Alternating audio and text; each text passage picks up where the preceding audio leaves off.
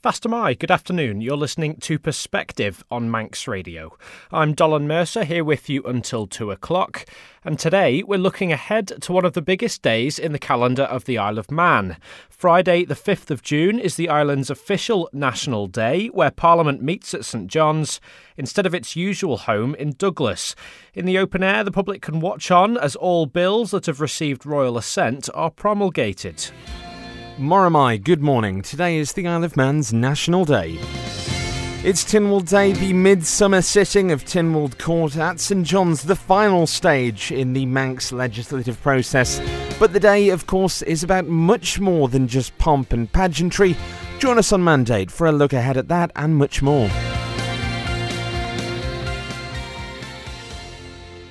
As Alex Bell very kindly hinted at for us there, the pomp and pageantry is perhaps the most striking thing about the Tynwald Day ceremony, or at first glance at least.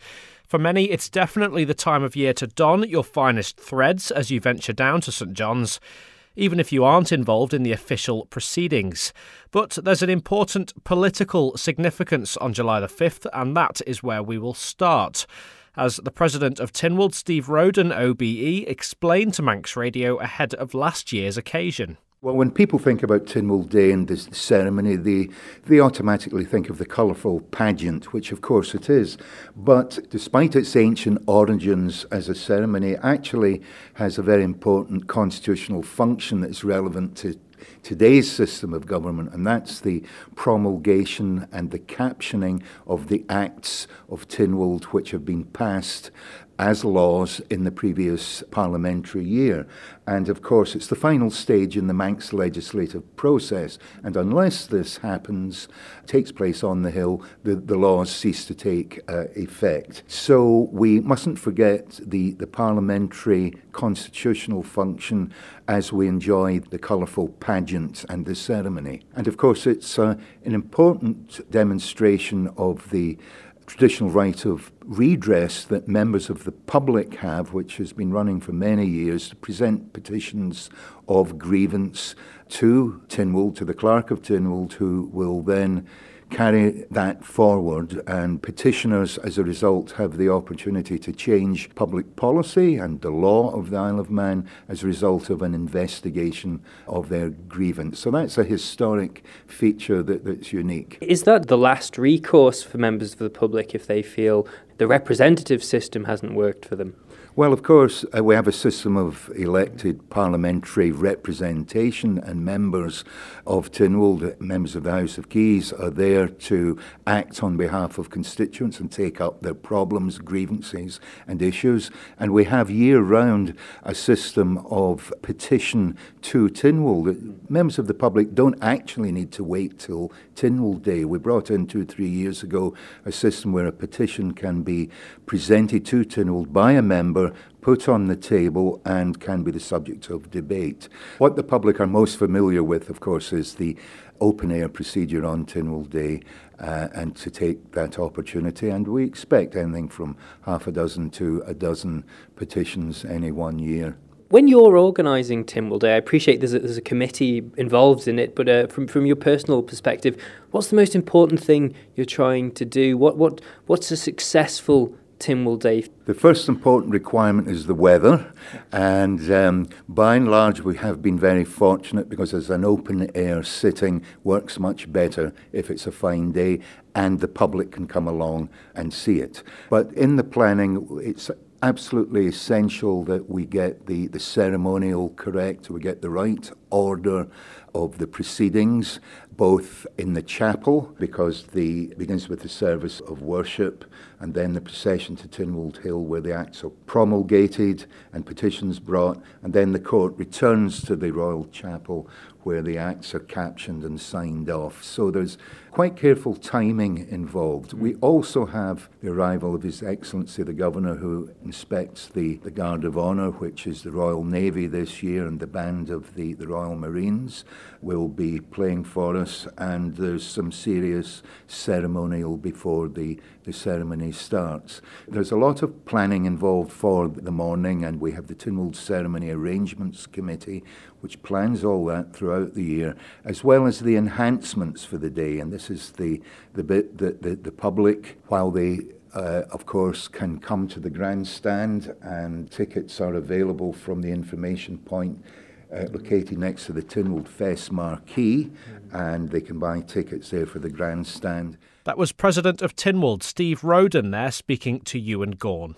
By the way, as you heard Mr. Rodan mention, the weather is, of course, a crucial component to a successful Tynwald Day, given the exposed setting. So what can we expect? Neil Young from the Ronaldsway Met Office had a look back at years gone by. It rained in 2015, which isn't that long ago. And the wettest day we've had was 2005, when we had 9.5 millimetres of rain. But saying that, Tynwald Day generally is a very good day. Temperatures, highest temperature we had on a Tynwald Day was in 2006. That was 26.7, followed in 1976 by a 24.8 Celsius. 1954 wasn't good though. Temperatures only reached 12.8 Celsius. A bright day in 1971 with 15.8 hours of sunshine. The maximum amount of sunshine we can receive is actually 16 hours. So an absolutely unbroken day of sunshine that day. But the dullest, 1998, when we didn't see any sunshine at all. As the wettest day was 2005, the last wet Tynwald Day was 2015, but that was actually the 6th of July. If on the 5th of July it was actually a fine day. If you actually, it doesn't mean a great deal, but if you add the maximum temperature on every Tynwald Day to the average sunshine, and then, well, if you do this for every day of the year, so the maximum temperature, the average sunshine, and the rainfall, it actually gives Tynwald Day as being the best day of the year. So maybe there could be something in it. Is saying something anyway. Maybe he remembers back longer than the 40 or 50 years that we do in this office. And you're saying 40 or 50 years. I think a lot of people would be amazed to find out that the coolest Tynwald Day, you have to go all the way back to 1954. 1954, sort of long before I was about. Yeah, me too. A lot of the population was about, I thought. Because we have records from down here since 1946. Neil Young from the Met Office there speaking to Howard Kane. And we will of course be keeping our fingers tightly crossed for a bright and dry 2019 event. But whatever the weather, members of the public have a heightened political power on the day. And another key component of Tynwald Day is the submission of petitions, as the Clerk of Tynwald, Roger Phillips, explained to Sian Cowper. Well, a petition for the redress of grievance is one of the very old pieces of Tynwald procedure, and it's as old as Tynwald Day itself, really. People for many, many years have been enabled to take their petitions to Tynwald and seek some kind of justice for some perceived wrong. Now, what this isn't is an appeal against judgments from courts or tribunals or whatever. What it relates to is more a gap in the law or a gap in provision for sections of the community who have a justified grievance and they want Tynwald to do something about it. So very often they're calling for a committee to examine this alleged grievance and then make recommendations, and committees do. What happens is that a member of Tynwald can pick up any petition and get a debate on it, and Tynwald can set up committees, and frequently does, to investigate petitions and then make recommendations, and Tynwald will vote on those. And there have been circumstances where the law has been changed as a result. So, for example, last Tuesday in the House of Keys we had the first reading of the Property Service Charges Amendment Bill 2019, which arose from a select committee that reported on a petition that was brought before Tynwald in 2010. And this is going to sound a bit of a sort of nerdy rather dull area, but actually if it affects you, it's not dull or nerdy. But people pay service charges if they live in certain types of accommodation, and they can appeal about the level of service charges if it's too high. They're too high. But people who live in freehold accommodation that sometimes have service charges can't, and this is to remedy that situation. It was brought to Tynwald's attention by a petition some time ago, and Tynwald will presumably legislate on this issue as a result. And there have been other instances of general public interest, like, for example, the way in which legal aid is given out in divorce cases and so on. Sometimes people feel there isn't an equality of arms between the various parties. So sadly, that affects quite a lot of people on the island. And it's been something which has been petitioned about, and Tynwald has examined it and reported on it. So those are the kind of things that we look at. I encourage anybody who wants to petition to Tynwald to do so, because it's got the great advantage, whatever the result of the petition, of bringing their grievance to the public attention. And that's one of the first steps in getting a remedy for some kind of lack of service or lack of provision in the law. So for someone who's in the process at the moment of drafting a petition or is just in the early stages and thinking about it, what should they be doing now? Well, the first thing they should do, I hope, is contact me.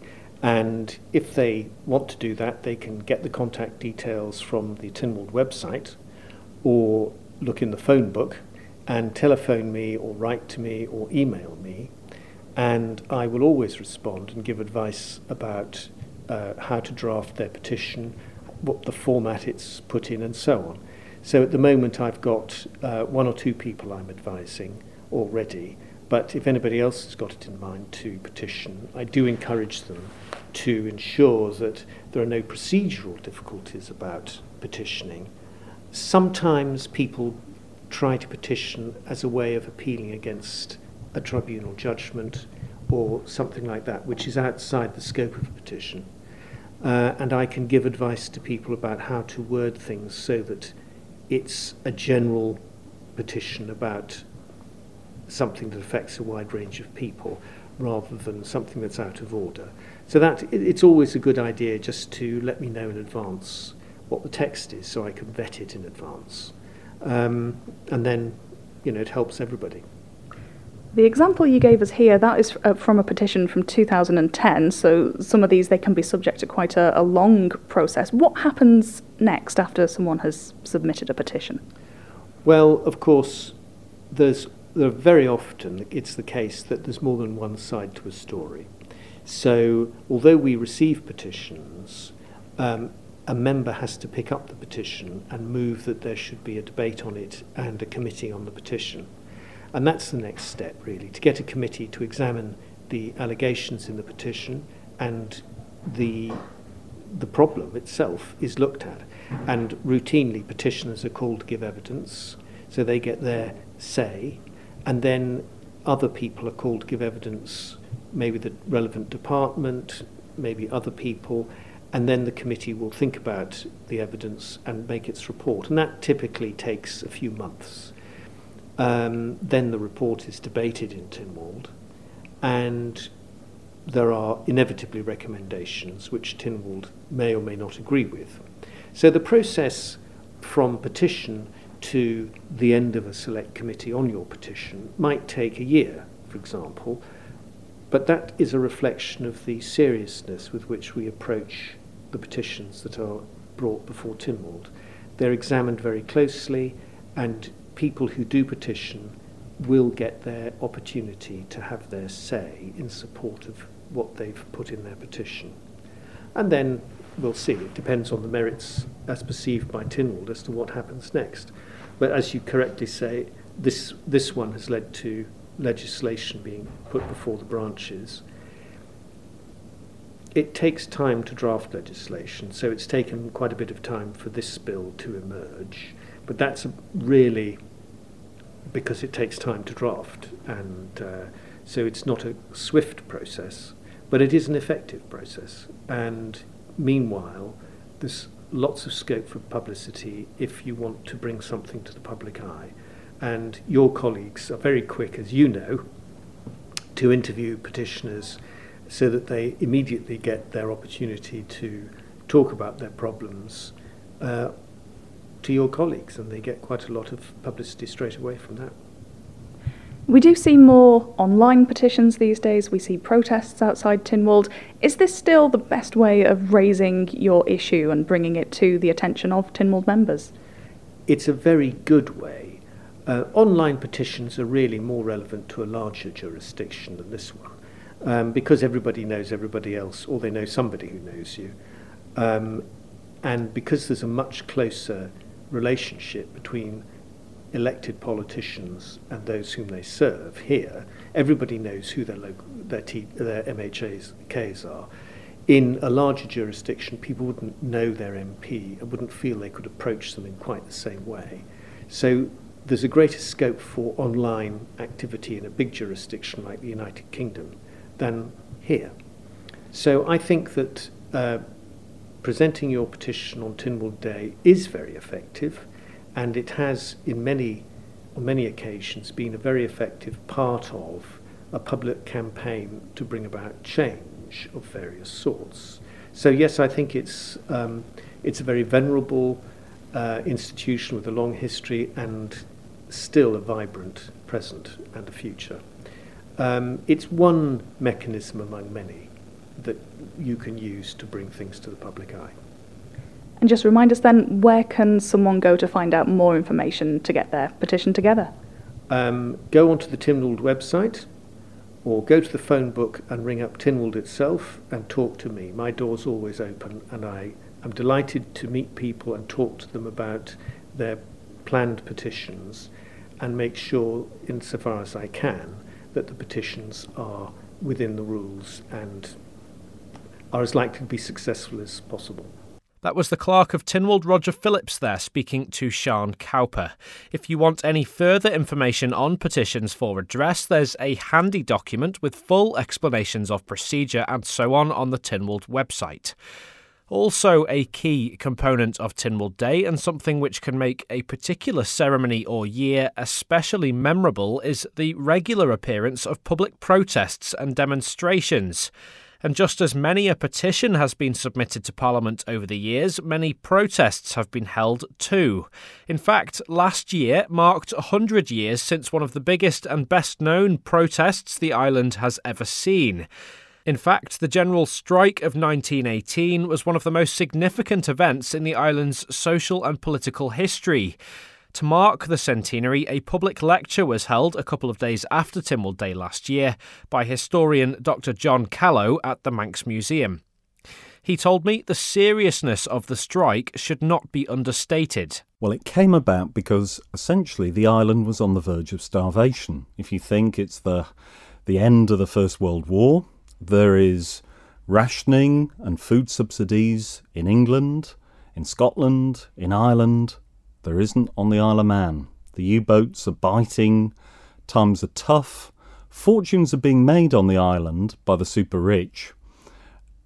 But the working classes, the people who work on the farms, widows, ex-servicemen, and even the middle classes, people who had owned boarding houses or made money from the tourist industry, are really suffering.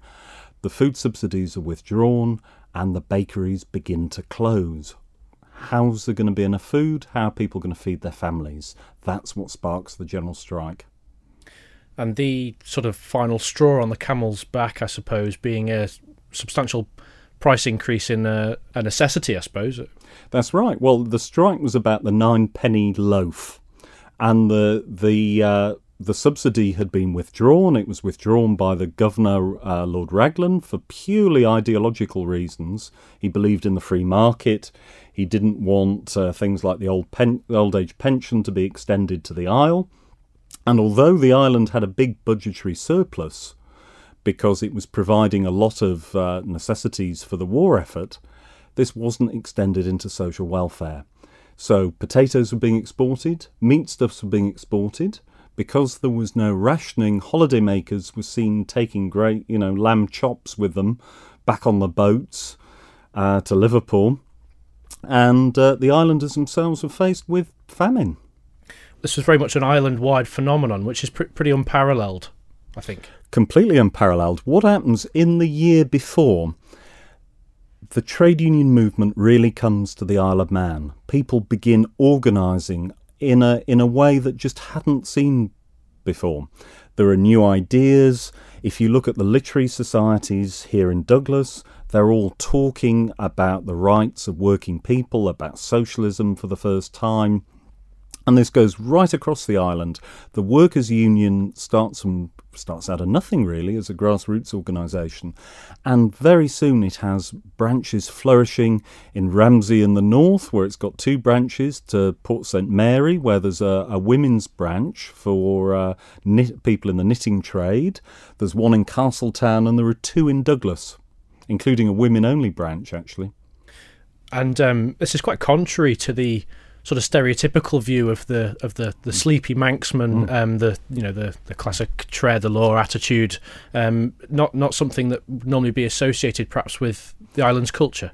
Absolutely not. There's very little written about labour history on the Isle of Man. It's almost forgotten about. All the things you do get tend to put it in very legalistic, very constitutional terms. What you have in 1918 is a great agitation, a general strike that actually works, that puts thousands of people onto the streets. You have a coal yard that is stormed and effectively sacked, actually largely by a mob comprising women rather than men. It's actually the male pickets who hold the women back from dealing out pretty rough justice to the strike breakers. So you've got almost a revolutionary situation. With respect to the context on the island at the time, thinking about to use an example, would be the Manx language sort of decline over the beginning of the 20th century. So in 1901, there's about 4,500 people on the census say that they speak Manx. By 1921, that's about 900. Are these things connected? Is this a sense of discontent, do you feel? There's a sense of discontent that comes together in the general strike in July 1918. And it comes from all different sectors of society. You have a pre-existing tradition from the early years of the 20th century, I think very much influenced by some of the things that were happening in Ireland and Dublin society and the Irish literary and cultural revolution that's happening there with people like W.B. Yeats, for instance. And that certainly is a very big theme. I think you're looking at people like T. Brown leading this revival of poetry and thinking about the language and the Manx past. But on top of that, you've got an overlay of economic discontent and the influx of new socialist ideas that come out of Lancashire, actually, the industrial heartland. And a new crop of trade union leaders who come in. Alf Tear, of course, who had a long career, member of the House of Keys, Justice of the Peace, a long career at the forefront of the Manx Labour Party, which is established directly as a result of the general strike. And then the lesser-known Harry Emery, who was probably the first person to have read, and certainly the first person to lecture on Marx on the Isle of Man. Looking past the strike then, what are the sort of long-term implications and long-term results of this event? Well, people say that politics doesn't change anything. Sometimes trade union history and labour history is all bound up with the idea of glorious defeats. But the Isle of Man can really pride itself that the centenary of 1918, if it's about anything at all, is about celebrating a genuine victory that improved the lives of the islanders.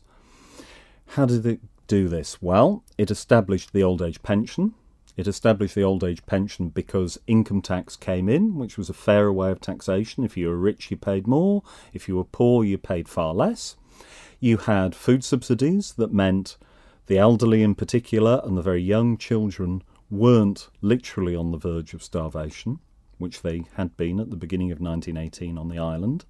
And then there was the foundation of the cooperative movement, of the trade union movement, and a recognisable Manx Labour Party committed to socialist ideals on the island. So they were pretty major contributions and achievements that all happened within about 6 months.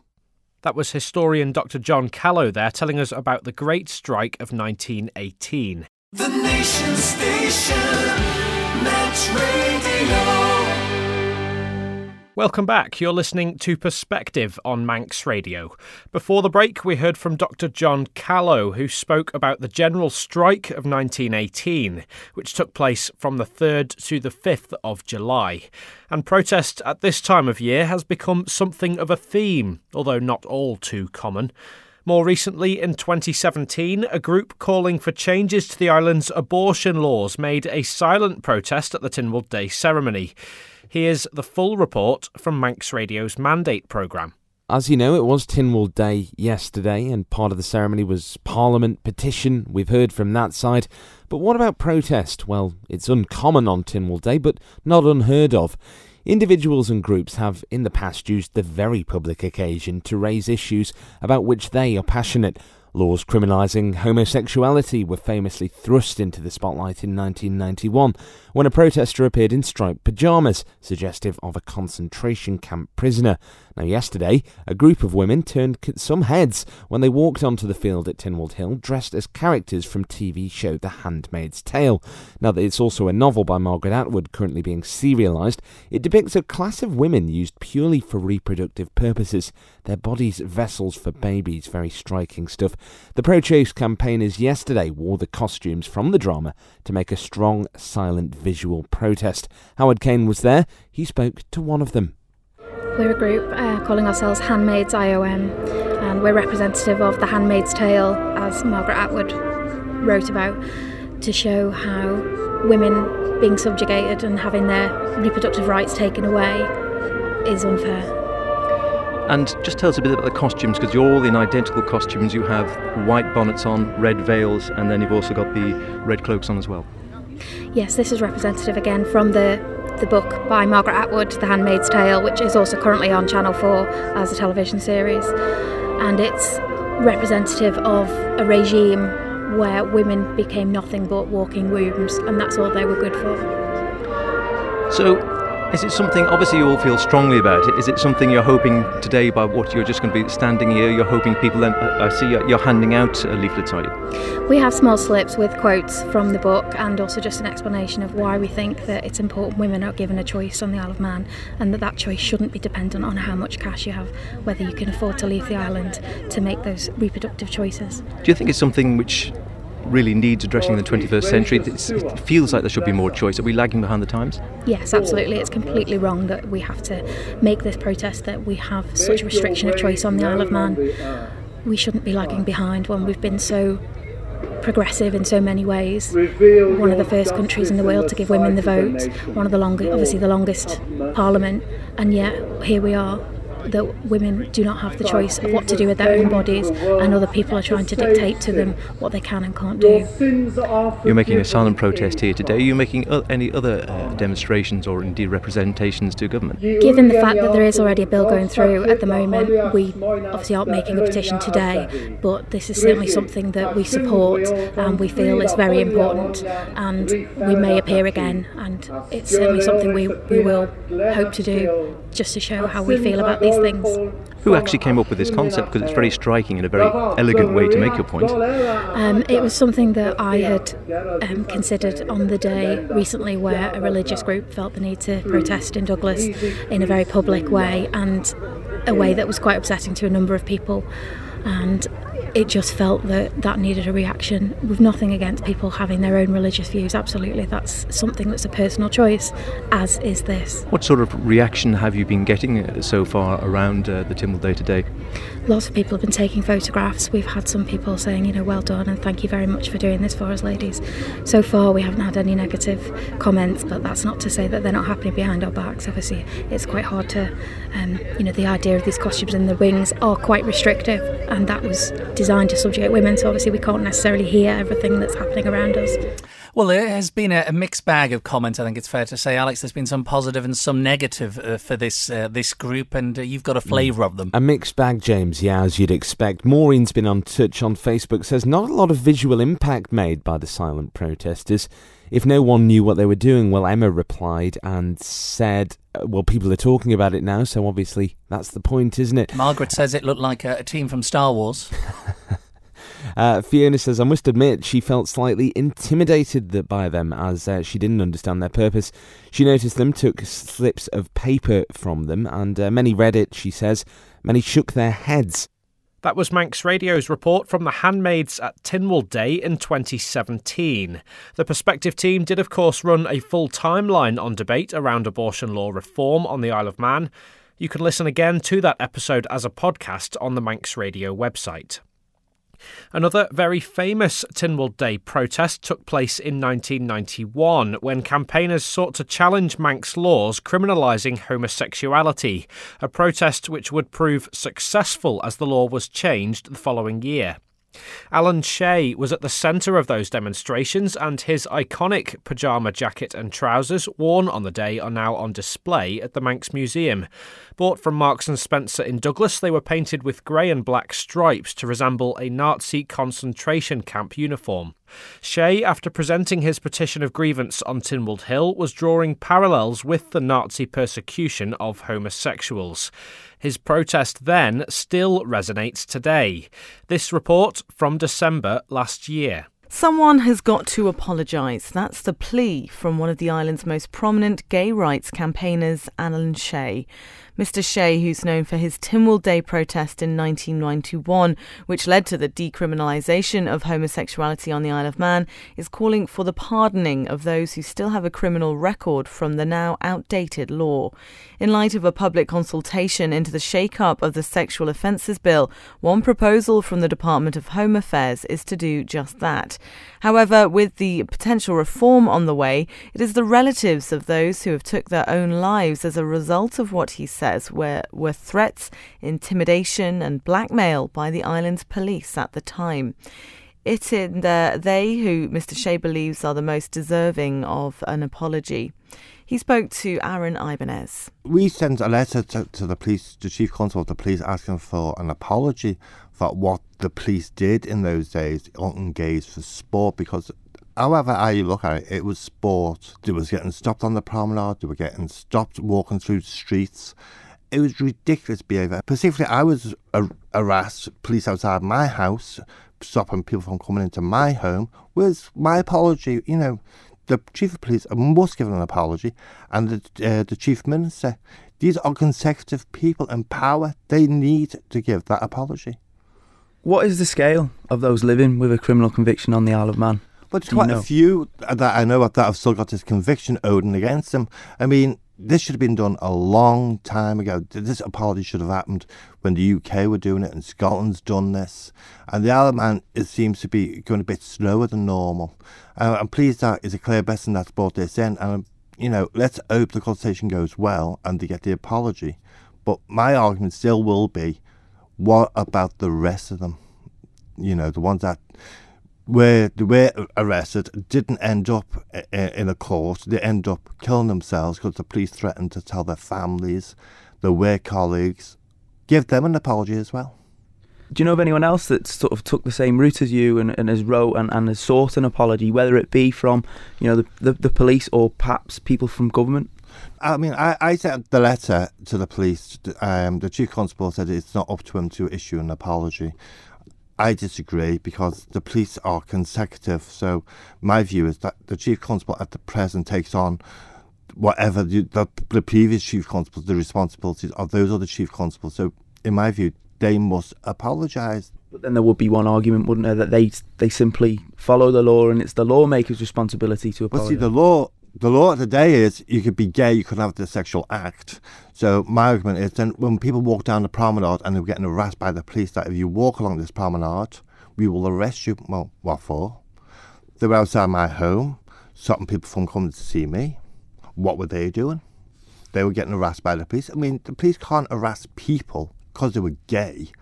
What does it do to someone's mentality in the 21st century on the Isle of Man to still have a criminal conviction for being gay.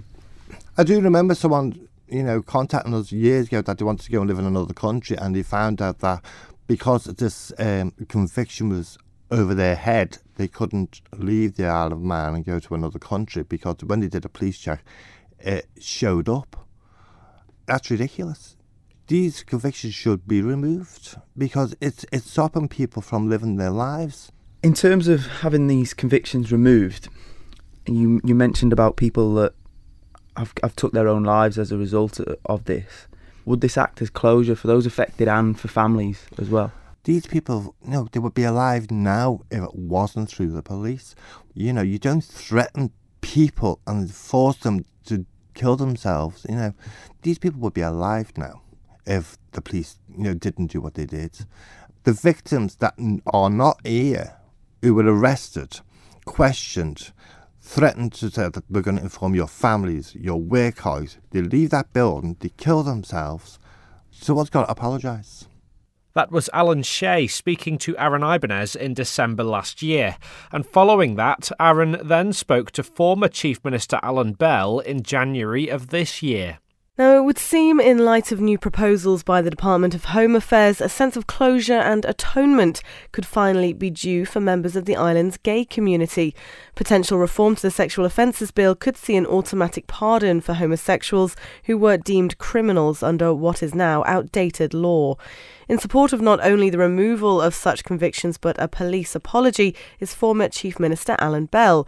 Mr Bell, who during his political career championed gay rights on the island, helped force through the decriminalisation of homosexuality in 1992 and more recently oversaw the passage of the same-sex marriage bill just 3 years ago. Although this, in his words, brought us up to international standards, it would appear that the UK's so-called Turing Law of 2017, the island is once again playing catch-up. Aaron Ibanez spoke to Mr Bell, who began by asking him whether a proposal of pardoning those still with a criminal record had been considered whilst he was in government. We were starting to look at it at the end of the last administration. The Minister of Home Affairs at the time had raised the issue, and it was something, I think, which was on the agenda. But at that point, I think, with trying to get through, first of all, the civil partnership and latterly the gay marriage, that was deemed to be a higher priority. And, of course, subsequently, we've been overtaken by events in the United Kingdom where they now have agreed to pardon historic convictions in all parts of the United Kingdom now. And I think there are something like 50,000 convictions now in various stages of being reviewed as a result of that. So the issue has only really become current in the last couple of years. And so I think it's appropriate now that the Isle of Man should take notice of what's happening elsewhere and realise if we really want to draw a line under the unpleasant history of this matter, to take major steps to heal the divisions which existed and have been driven into the community. Now is exactly the right time to bring in this legislation and to pardon those people who were convicted. And I think many of them would actually like an apology from government and in particular from the police for the actions which went on in the past, which have caused serious problems to their lives and indeed their families. So notions of a pardon and apology is completely separate in this instance, because I imagine the pardon on the proposal for the legislation would wipe clean the criminal record. And I believe that if there was going to be an apology, it would be considered by the Council of Ministers. Is that right? Yes, the Council of Ministers obviously would need to make the ultimate decision on what to do about this. I understand the Chief Constable is very sympathetic towards this position and was obviously aware of the police role over the years in bringing about many of these convictions. I would hope that the current Council of Ministers would step back and look at the history of this situation and recognise that a wrong was done to the gay community, a serious wrong, which has destroyed many, many lives and disrupted many, many families over the years. And therefore it's absolutely appropriate now in the climate of coming together and forgiveness we see in the United Kingdom and elsewhere, over this matter anyway, and that the Isle of Man should follow suit. And what do you make of Mr Shea's accusations against the police, saying that they harassed, threatened and blackmailed him as well as others in the community? I think Mr. Shea will be referring to the period at the end of the 80s and early 90s, again prior to the decriminalisation, when within the gay community anyway, there was a great deal of fear and concern about the actions of the police, or certain police, and in particular the policies of the Chief Constable of the day, who was a very fundamentalist Chief Constable, having come from Manchester and worked under Mr. Anderton, who was notorious for his policies. It caused a great deal of distress on the island, and I think it's fair to say that the actions that were taken at that time led to a number of young people on the island committing suicide, and certainly a number of others who were forced to leave the island because they couldn't live in these circumstances. So there was a feeling of fear and of harassment and general oppression, really, coming from the establishment at that time. And I think all of this needs to be brought together and recognised by the Council of Ministers, and an appropriate action be taken to apologise and to heal those divisions.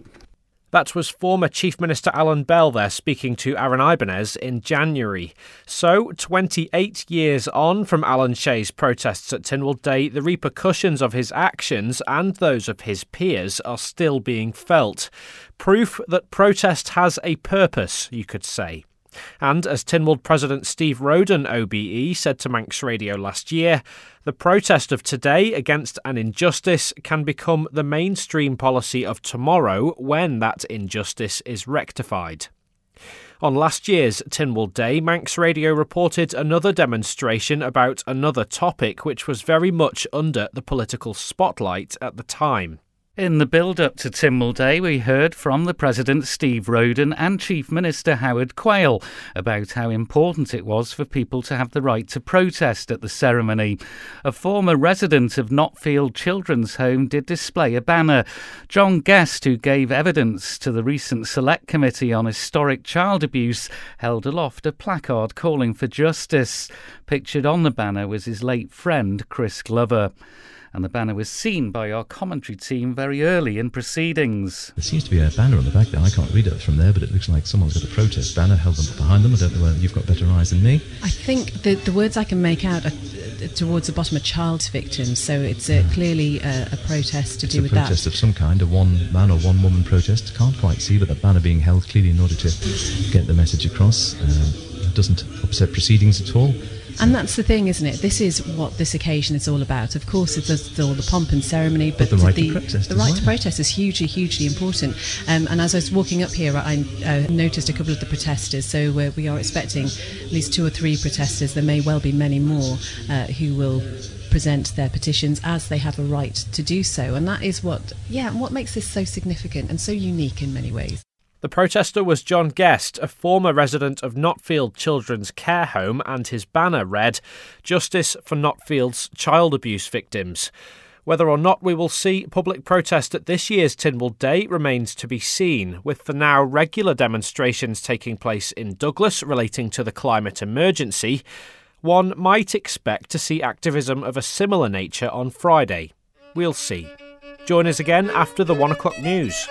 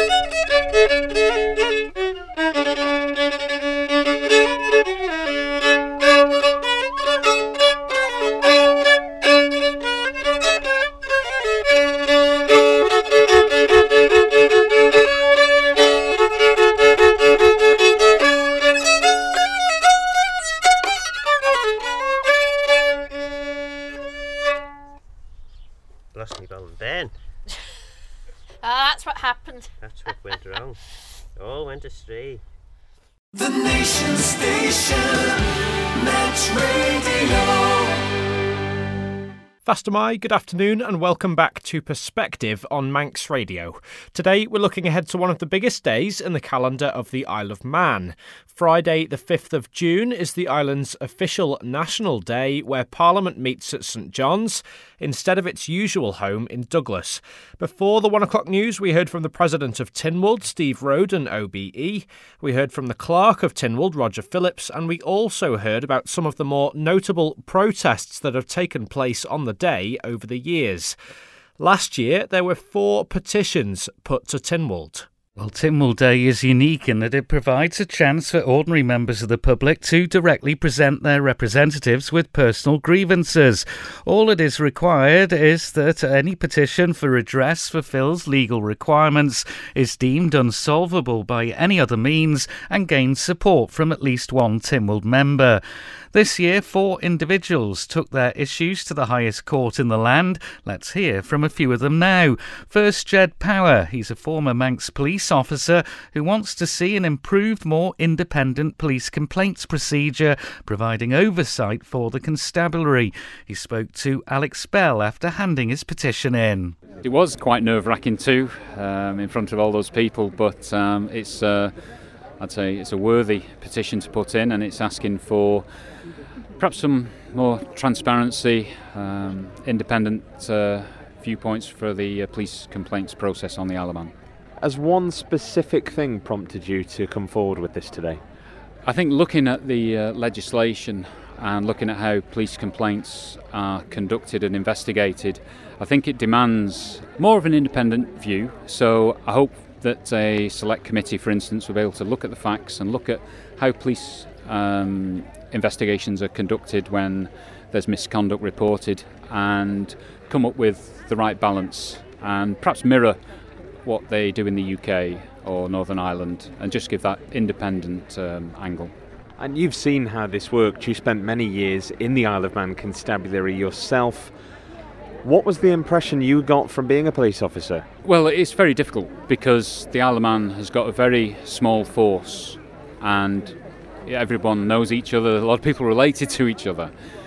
And what I can say is that it's very difficult to be impartial and independent. That's sometimes difficult on the Isle of Man in many aspects of what we do. So I think it just needs a review, and we can ask for the Tynwald committee, hopefully, to look at that and look at the facts and look at what is a reasonable answer to this issue. Was there a reluctance from your colleagues and your superiors, I guess, while you were in the force, to have such a process, the one you're referring to and calling for today, established? I wouldn't say that. I think the constabulary is involved and it's full of good people and it's a great career, and I'm very proud of my career and service that I undertook, for them. I'd say on a discipline front, any reports of misconduct, it's common sense. It's got to be fair, it's got to be open. Was this something that occurred to you before you retired, effectively? Because some would say while you were in the force, you had a much better chance of getting something changed than you do as an outsider. I'd say that's wrong, really. When you're in the force, it is quite difficult to manage such a scenario. Certainly you conduct yourself to the best standards possible, and I think in this instance it's time that Police Complaints Commissioner and our constabulary could just perhaps mirror what is undertaken in the UK. Also presenting a petition was Robert Hendry from Ramsey. He isn't satisfied with how the island's social services treat families. Well, it's an area Tynwald has explored in some considerable detail before, with a committee making strong recommendations last year. Mr Hendry told Alex change is still necessary, though. Because of the Victoria Climbier and Baby P cases, there is a clear need for a social care system because there can be evil, bad parents. Nobody would object to that. But how the system works is crucial. Now, in the Isle of Man, it is very, very obtrusive. It is completely... in England, but thanks to Sir James Munby, the President of the Family Court, there have been dramatic reforms. The Isle of Man Court has completely rejected any sort of reform. Now, this is a subject which has been explored by the Social Affairs Policy Review Committee, I believe. There was lots of debate and discussion going back a couple of years now about the overzealous social care system, and since then, recommendations and conclusions have been implemented by the Department of Health and Social Care. I'm sorry, they haven't. The Department of Social Care is very good at agreeing, oh yes, we'll make reforms, and then making purely cosmetic reforms. So that, should, for example, a child in care be obliged to clean up its own vomit? Are these real cases that you've heard? This is a real case that I know of, that an 8-year-old child who was sick was compelled to clean up its own vomit. And the foster carer has got away with it. What background are you coming from to make these kind of assertions? Quite complicated, actually. I trained in law, I worked in accountancy and as an analyst, and became an author. Where do you hope to get with this? Because it seems like you've lost faith in the Department of Health and Social Care. Do you have faith that your petition will make progress where others have failed? I would say it is, you have to chip away at something, and let's face it, in 1940, when England was on the verge of defeat, would many people have said there would be victory in 1945? You have just got to keep on plugging away. Robert Hendry. Well, Trevor Cowan is certainly familiar with the petitioning process. He comes to St John's year on year to seek redress on various personal gripes, handing 5 separate petitions in on Tynwald Day in 2016. Oh yes, I've had a personal gripe for years, but I recently put 33 written submissions in on a planning application, but the planning officer decided that I didn't have sufficient interest in the application to be afforded interested person status, and the planning committee just rubber stamped it. Where are you hoping to get with this time? Because you've been here before several times now. Well, I'm hoping maybe one of the new members, the new MLCs, might pick it up. This is their first Tynwald. This is their first experience of petitions for redress, and maybe they'd like to pick it up and put a motion to Tynwald to form a select committee. You've not had a terrific amount of luck with it so far, though. No, but that doesn't mean you shouldn't try. What sort of outcome would you like to see, and more crucially, how quickly would you like to see it achieved? Well, I'd like to see it achieved very quickly, because everybody if the peaceful enjoyment of your home is affected by development, surely you should have the right to appeal against that. But at the moment, unless a planning officer considers that you have and they use the word consider that you have sufficient interest in the application to be granted interested person status, then you don't get it, so you can't appeal. There is a government circular which sets out the criteria for determining interested person status. I satisfied that criteria, but I was still nevertheless denied interested person status. And how often are you in contact with the planning office surrounding this? Several hundred times a year, probably. You've made a few enemies up there, I imagine. Probably have, yes. That was Alex Bell there speaking to the authors of petitions submitted on Tynwald Day last year. But the day isn't all about politics. There's a cultural significance to the day, of course, too. In a day of pomp, pageantry and tradition, Culture Vannin shed light on one of the more inconspicuous habits of those attending the Dollin Bairn. It's to ward away bad spirits and evil things and fairies in some cases, or anything that was going to do chill on you. Traditionally, the best time to pull this was on Filion, the night before Tynwald Day, or Midsummer's Day as it would be at that point, and you had to pull it up by the roots at midnight, and if you did that, you had the power for the whole year. You had a good power for the year. There are a lot of stories about the Dollin Bairn. They're not directly about the herb, but they're about a fairy tune known as Dollin Bairn. Dollin Bairn was the name of the great fairy tune, the great elusive fairy tune that every fiddler worth his salt wanted to know, and many seem to claim they had indeed found it. There is a version of the story when there's a farmer, well, a shepherd really, who was going out onto the hills with his dog out all day after the sheep, and it was getting towards night, and he knew he was going to be stuck up on the hills of an evening. That's not a good place to be, not when there's all kinds of strange beings around. So he plucked some Ballan and he put this in his jacket. He was later than he expected, and the dog was running all over the place, and he had to pick up the dog in the end. It was so tired, slung it over his shoulder, and off he went slowly home. But as he was going over a certain part of the hills, he heard some distant music, and he stopped and he listened, and he thought, I must get that tune. That's the best tune I ever heard. So he went closer to the source of the music, and he realised that he'd come across themselves up there, and they were all great fiddlers, the fairies.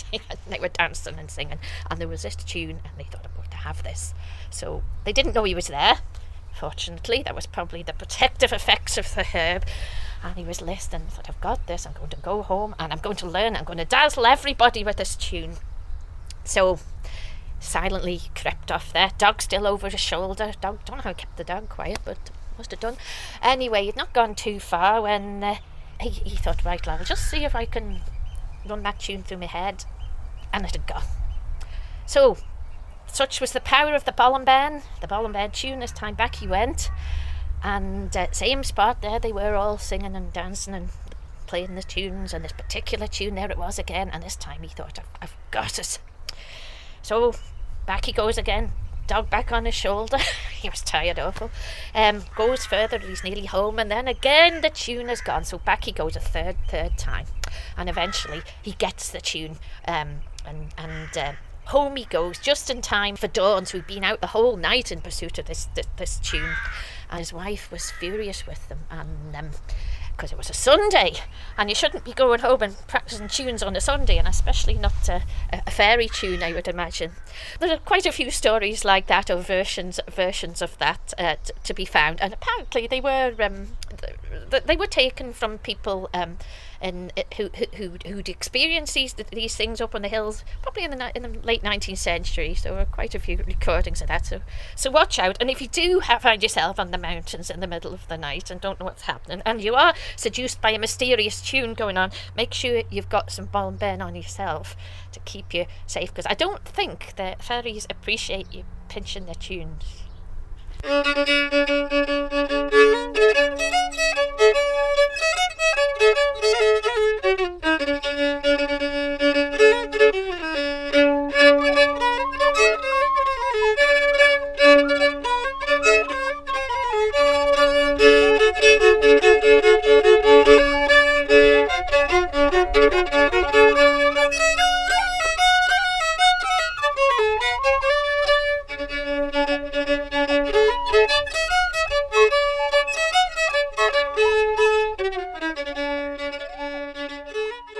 Guramayu to our friends at Culture Vannin for that, and to Annie Kissack and Phil Gaughan. Quick ad break next, don't go away. The Nation Station, Match Radio. Welcome back. You're listening to Perspective on Manx Radio. For the final part of the programme, taking a look at the island's National Day, we'll fast forward to this year's ceremony taking place on Friday. There's a list of esteemed guests scheduled to attend. Several members of the UK Parliament will be here, including the Chief Whip of the Liberal Democrats, plus the Speaker of the Parliament of Iceland and Her Majesty's Attorney General of Jersey, to name just a few. Also joining us in St John's will be the Grenadier Guards, an infantry regiment of the British Army. William King spoke to Captain Johnny Palmer-Tomkinson of the Queen's Company 1st Battalion Grenadier Guards to find out a bit more about them ahead of their visit. Johnny, Captain Palmer-Tomkinson, would you just tell me to start? I've read that the Grenadier Guards started in 1656. Would you be able to give us a sort of a brief history / some info about the Guards? Absolutely, yeah. So the Grenadier Guards are the senior of the 5 Foot Guards regiments that, together with the Household Cavalry, make up the Household Division. We were indeed formed in 1656 in Bruges, and we actually earned the name of the Grenadier Guards after defeating the French Imperial Grenadiers at Waterloo in 1815. And it's also there that we won the bearskin cap, which we will, of course, be wearing on parade when we're in the Isle of Man. So it was originally a group of people who were fighting, active service. We were formed to protect the king while he was in exile in Bruges. So that was the origins of the regiment there, and where we were the King's Royal Regiment of Guards. So we only became the Grenadier Guards in 1815. Right. However, of course, we had our origins way before then, back 1656. So as well as parading in more recent times, what else do the Grenadier Guards do today? And what drives people to be a part of it? So the great thing about the Grenadier Guards is that we are dual role. So first and foremost, we are a light role infantry battalion, and therefore have a combat role, of course. So although we have a company based in Wellington Barracks in London permanently who carry out ceremonial duty, the battalion itself has only just returned to ceremonial duty this year. So in 2017, we were the spearhead battalion for NATO's Very High Readiness Joint Task Force. And just last year, in 2018, the battalion was split over 3 operational tours in Iraq, Afghanistan, and South Sudan.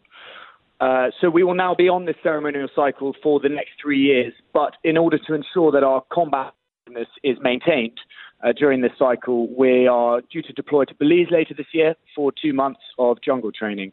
So the combat side is very, very important to us as well. So as a guard, there are many different roles which you have to undertake. Yes. In what capacity? Sorry. So you, as well as being someone who goes out on ceremony, you also have roles as someone for protection and operational duties, as you said. Yeah, absolutely. So as said, we're a light role infantry battalion, which means that we are ready to react to anything that might happen around. So yes, we are on a ceremonial cycle at the moment, but indeed we are ready to react to any other conflict that might arise in the future. So you would be mobilised if there was an emergency?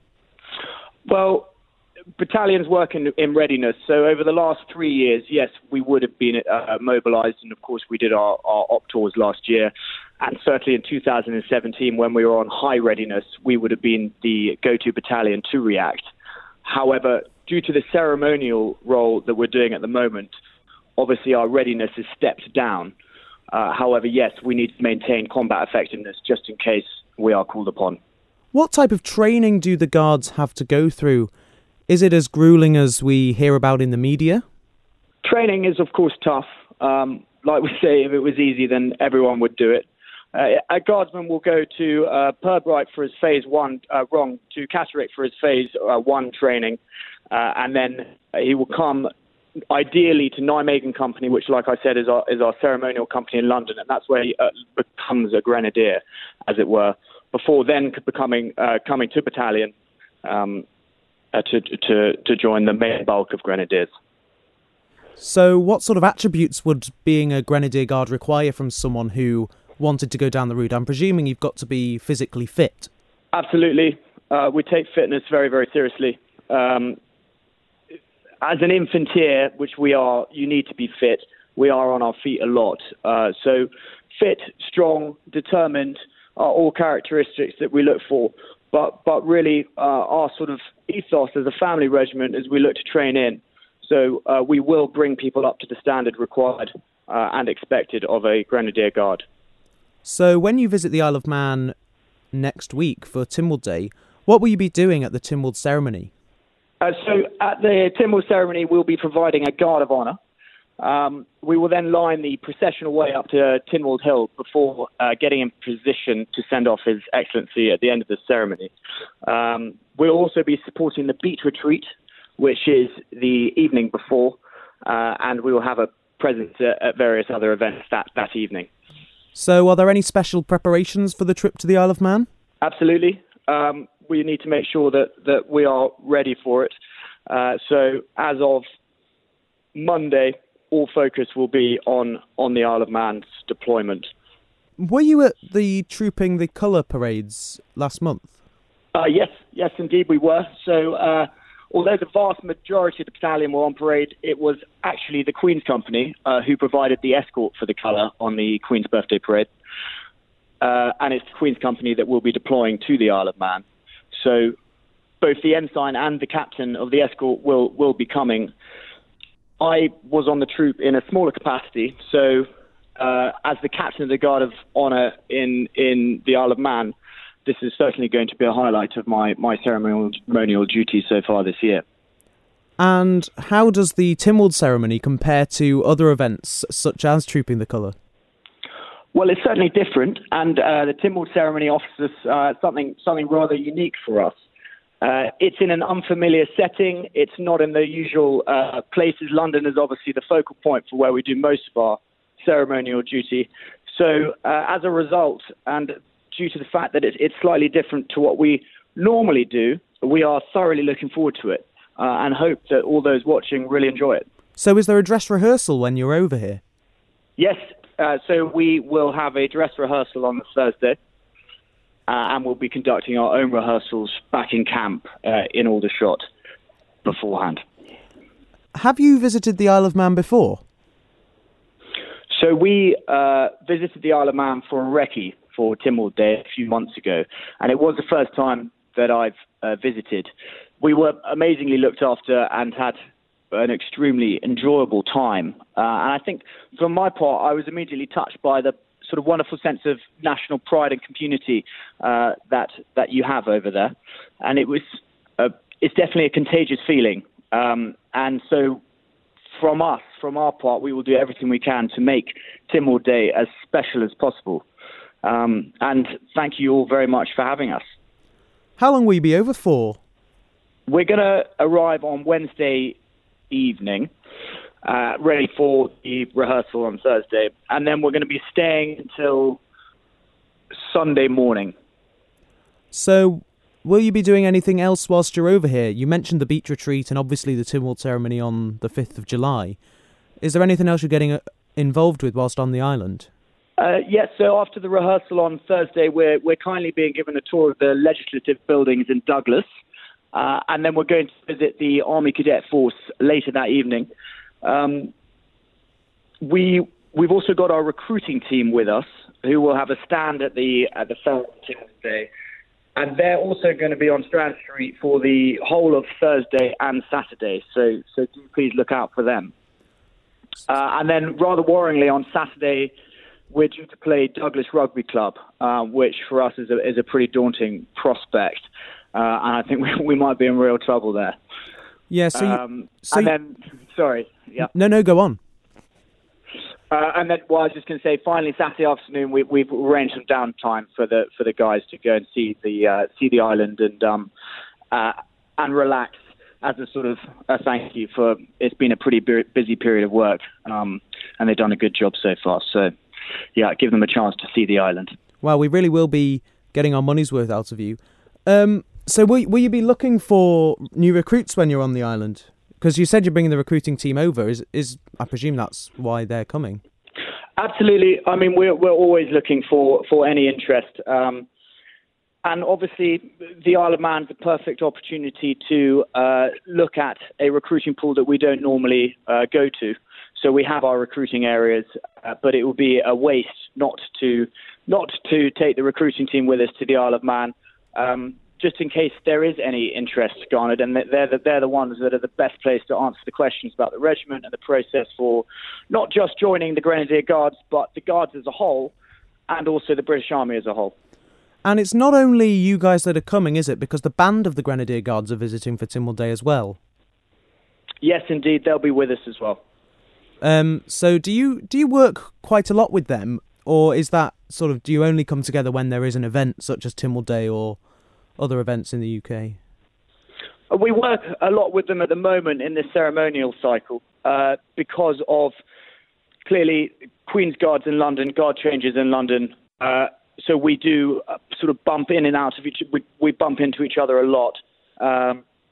So yes, at the moment we are working pretty closely, and the relationship we have and ensuring that is a close relationship is very important to make a ceremony run smoothly. Thank you very much for speaking to us here at Manx Radio. Just finally, what would you say is the best thing about being in the Grenadier Guards? Oh, that's a tough question. There's a lot of good things, and it's, for me, I think it's the regiment. It's the ethos of the regiment. It's not a big regiment. It's a battalion plus one incremental company in London.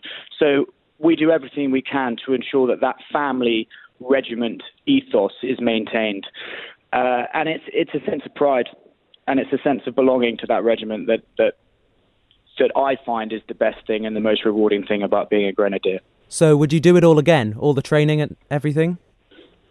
Absolutely. I said that was the last question, but I will ask one more. How long does it take?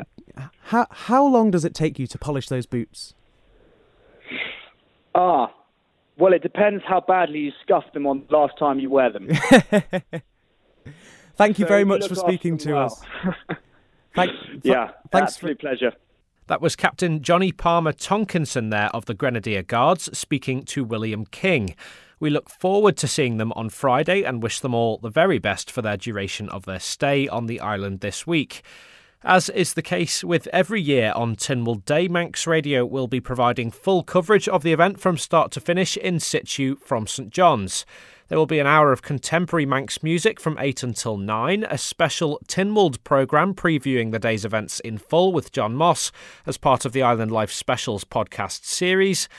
And there will, of course, be live coverage throughout the day, with John Moss also taking the commentary chair throughout proceedings. The day will also see a repeat of William King's award-winning Youth in Politics programme and a reflection on Tynwald Millennium Year 40 years on with Charles Gard. I spoke to Manx Radio's controller of programming and content, Alex Brindley, to get a flavour from behind the scenes as the station gears up for the day. First of all, tell us a bit about when preparation for Tynwald Day starts from the point of view of Manx Radio. It sounds cliche, doesn't it, really, that we start thinking about Tynwald Day as soon as we finish doing the last one. But we do have a debrief internally as to what we think worked from a broadcast point of view and from a multimedia point of view last year. And then we make notes, we put plans in place for the year after.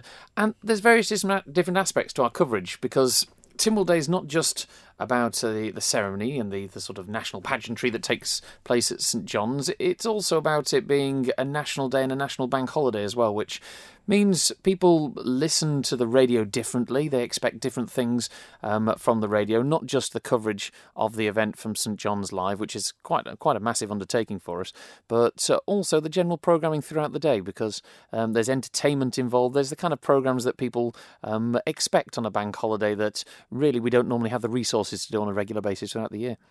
I suppose as is the case with TT and with the Festival of Motorcycling, there's a significantly more output to try and cover from the station's point of view, and with basically the same resources. It is really, and interestingly enough, we've been discussing it just this morning in a debrief meeting about the parish walk, that these are events that just suddenly come up in the calendar, and suddenly Manx Radio carries on as normal in the background, but we then have to use the same staff and the same resources to come up with the live broadcast from St John's. I mean, we will be doing the standard broadcasting of talking to the politicians at the Lich Gate ahead of the ceremony and then covering the ceremony itself and all the pageantry that people expect. A lot of people cannot get to Tynwald Day themselves. Either they're off island or they may be able not to leave their homes. And it's very important to them that the radio is there.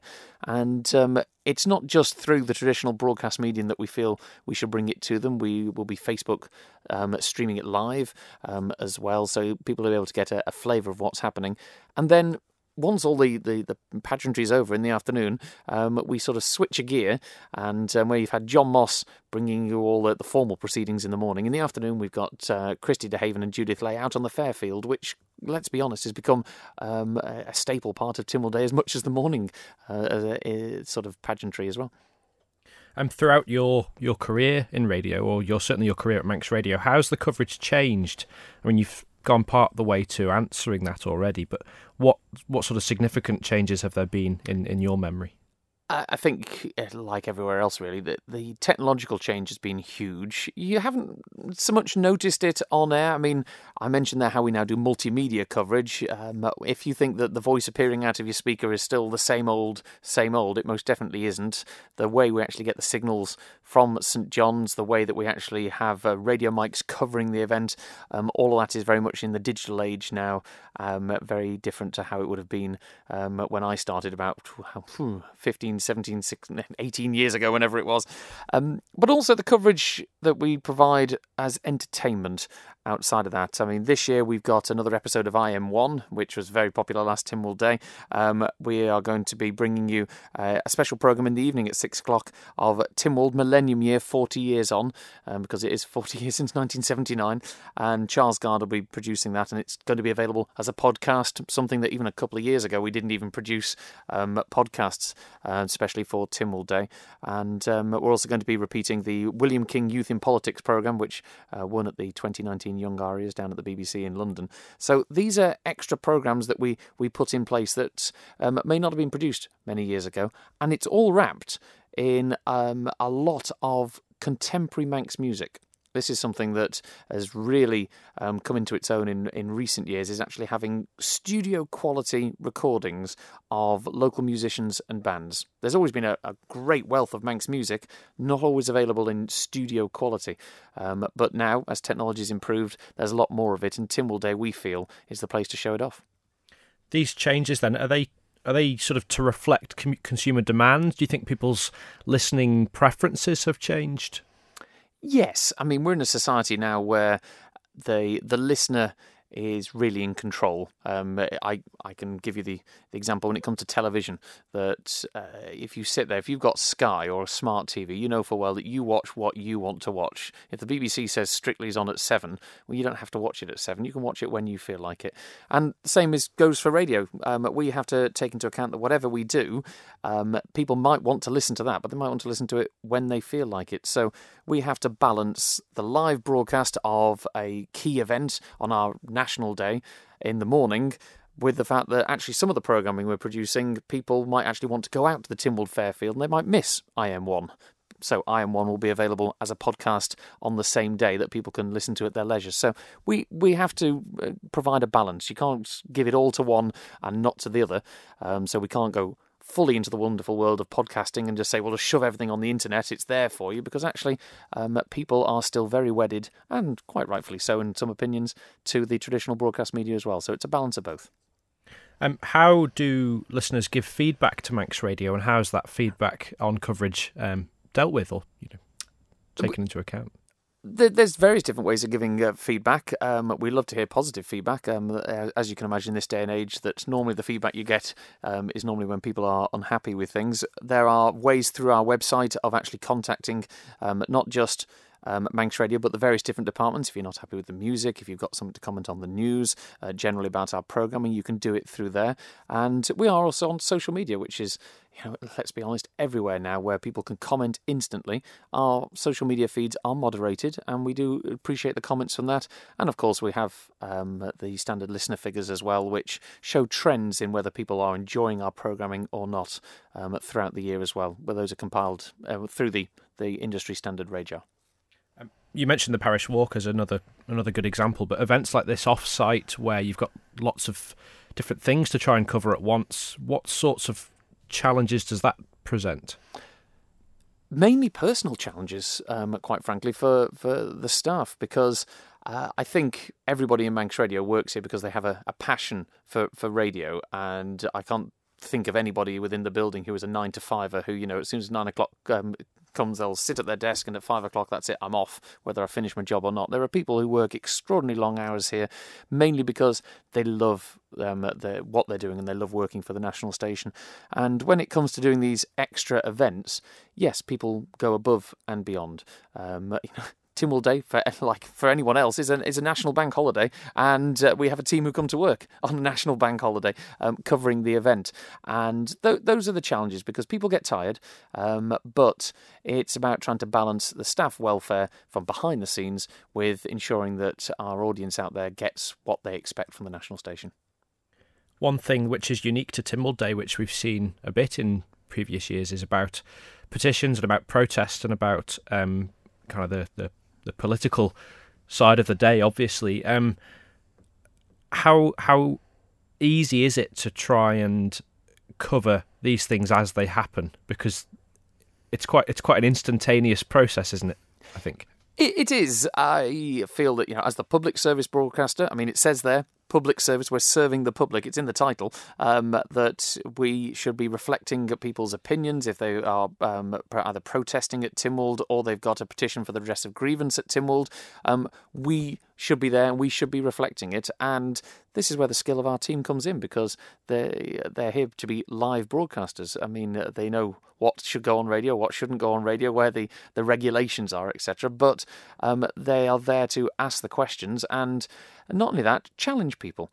Because just because you feel you are protesting about something doesn't mean that we should not challenge you with a question to justify your motives and reasons, in the same way that if we are questioning members of the government or politicians, we shouldn't be challenging them and questioning for their reasons, because if it's a valid protest or a valid point they're making, they will have the justifications for it. Just finally, any particular highlights you're looking forward to this year? That's very difficult for me to say. On a personal level, I love anything to do with sort of pageantry and national days and ceremony and things like that. I'm a bit of a stickler for nostalgia and heritage generally. So I do love the ceremony in the morning, but I love the community events in the afternoon. One of the reasons I love taking part in the parish walk this year is that sense of community, which I really do think you won't find anywhere else in the world that you find here in the Isle of Man. And the afternoon Fairfield is very much one of those types of events.